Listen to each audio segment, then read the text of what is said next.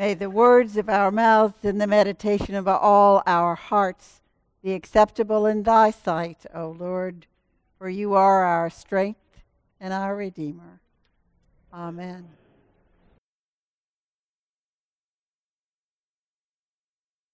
Good morning. We are finding that the microphone in the pulpit is a little interesting this morning. So that if I need to speak up, if you will give me a sign, I'll try to project a little more. Okay? I would be blessed by your feedback. Our readings today indeed are blessings, and some of the most beautiful and comforting words in our scripture. They are about God's grace and about human hope and about living a peaceful life.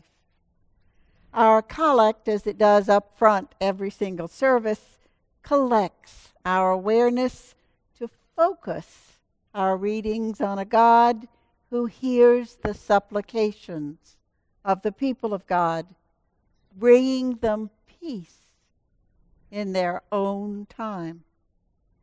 First, we've heard Micah as he recalls his people to the God who has led, nurtured, and guided them in the wilderness throughout their long history. His people's response is to admit their guilt, to ask what sacrifices they're required to make to return to relationship with a God of loving kindness who wishes to bless them. Micah tells them their worship is not about sacrificing, not sacrificing possessions nor family members, but about espousing just behaviors, about mercy, about walking humbly with their God. It's not about anything they must give up, but how they are to attempt to behave. In our gospel, which is the very first gospel of Jesus of Nazareth to his disciples, all the disciples and the crowd are told they are already blessed in ways that they cannot even conceive. Blessed in ways that can be hard for all of us to believe in tough times. Now, neither the original audience nor those of us here immediately, I suspect, think that the poor in spirit are blessed, or that those in grief over important losses are blessed as well, nor the meek who don't stand up for themselves. And certainly we would question, are those who are persecuted and reviled blessed? Yes, maybe the merciful and the peacemakers.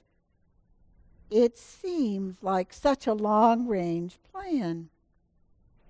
Yet, the tense of the verb tells them they are blessed. It might help to think that in the Episcopal tradition we take our major understandings from the Book of Common Prayer, and to remember that we begin our services with the words, "Blessed be God." And we're apt to end them by saying, "Let us bless the Lord." And our reply is, "Thanks be to God." We bless by giving thanks.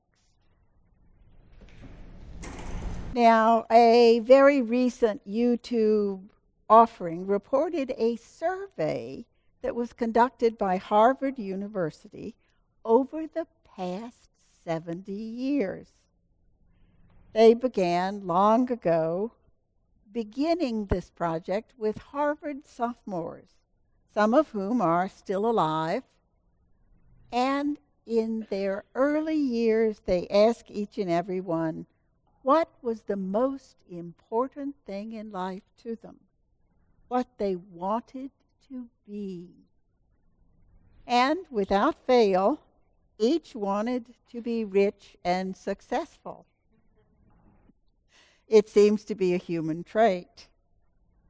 Yet, as surviving participants were interviewed just recently, each now felt that the most important thing in life was a loving relationship.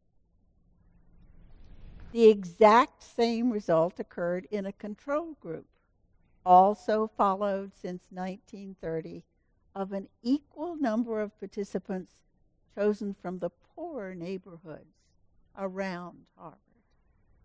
So it seems there's a common human denominator at work. It may be that there is no shortcut to wisdom.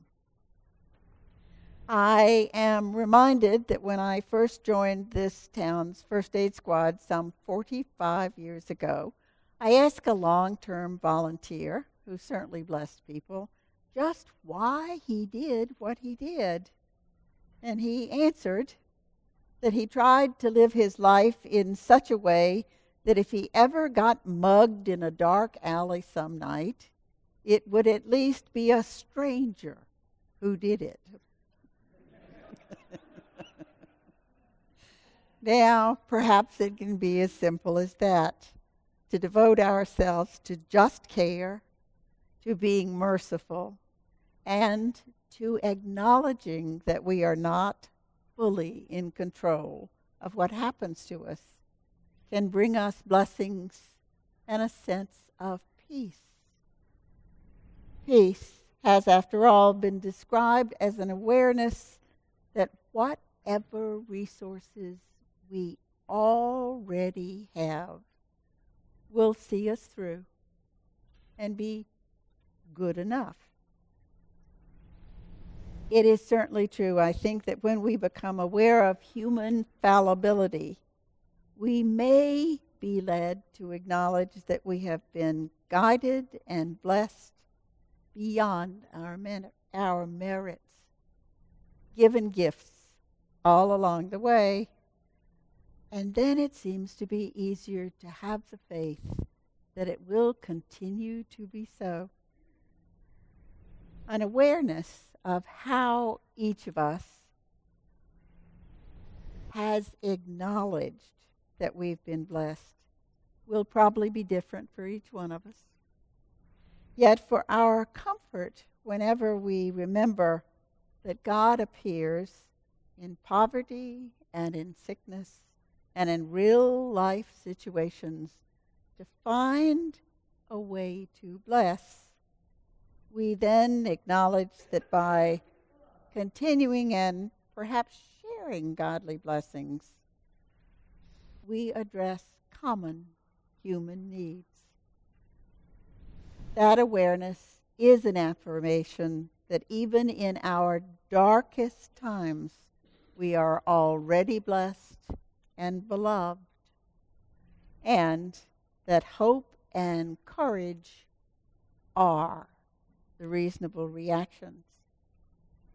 I think it's not easy in the midst of sickness, divorce, job worries, or family difficulties to affirm that prayers are heard, that we have advocacy, and there will be peace in our own time. When we see our own dreams of health, wealth, and happiness blow apart in our faces, and we realize that cause and effect thinking has failed us, then we can be driven, with some help, to recognize the giftedness of life and grace and blessing, and then be moved like our God to compassion to other sentient beings, to affirm that there is a godly way we can claim and ideally copy.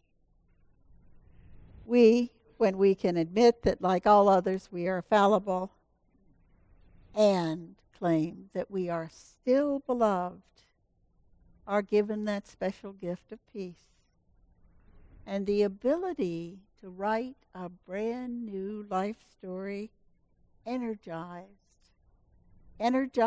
by release from anguish, and cultivating a trust in a sense of hidden power that wishes to bless and to keep us in hope. And affirm then that our resources and abilities carry us forward in partnership. Now, for years I did hospital ministry where, quite frankly, patients are all too aware that they are not in control. Some are afraid they may not even survive, and are aware, after all, that their very own bodies have somehow failed them. So we would visit, and I would point out that obviously they were survivors because here they were. And I would ask them what indeed had kept them in life and leave them to figure it out. Then we would ask how, with their own resources, they might write or rewrite a story of gift and blessing to give thanks for life's blessings and to ask for more of them.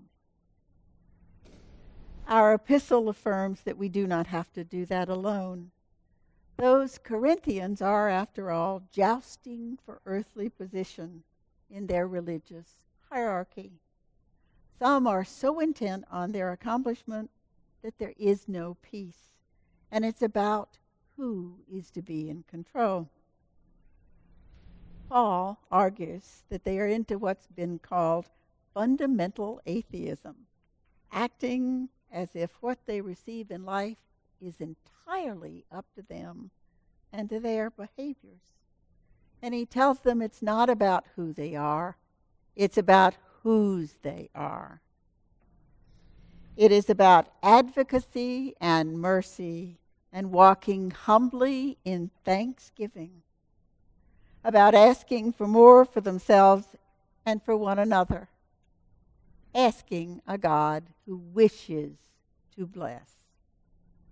They, too, are to claim that in emotional dark alleys there is advocacy and godly blessing and new life.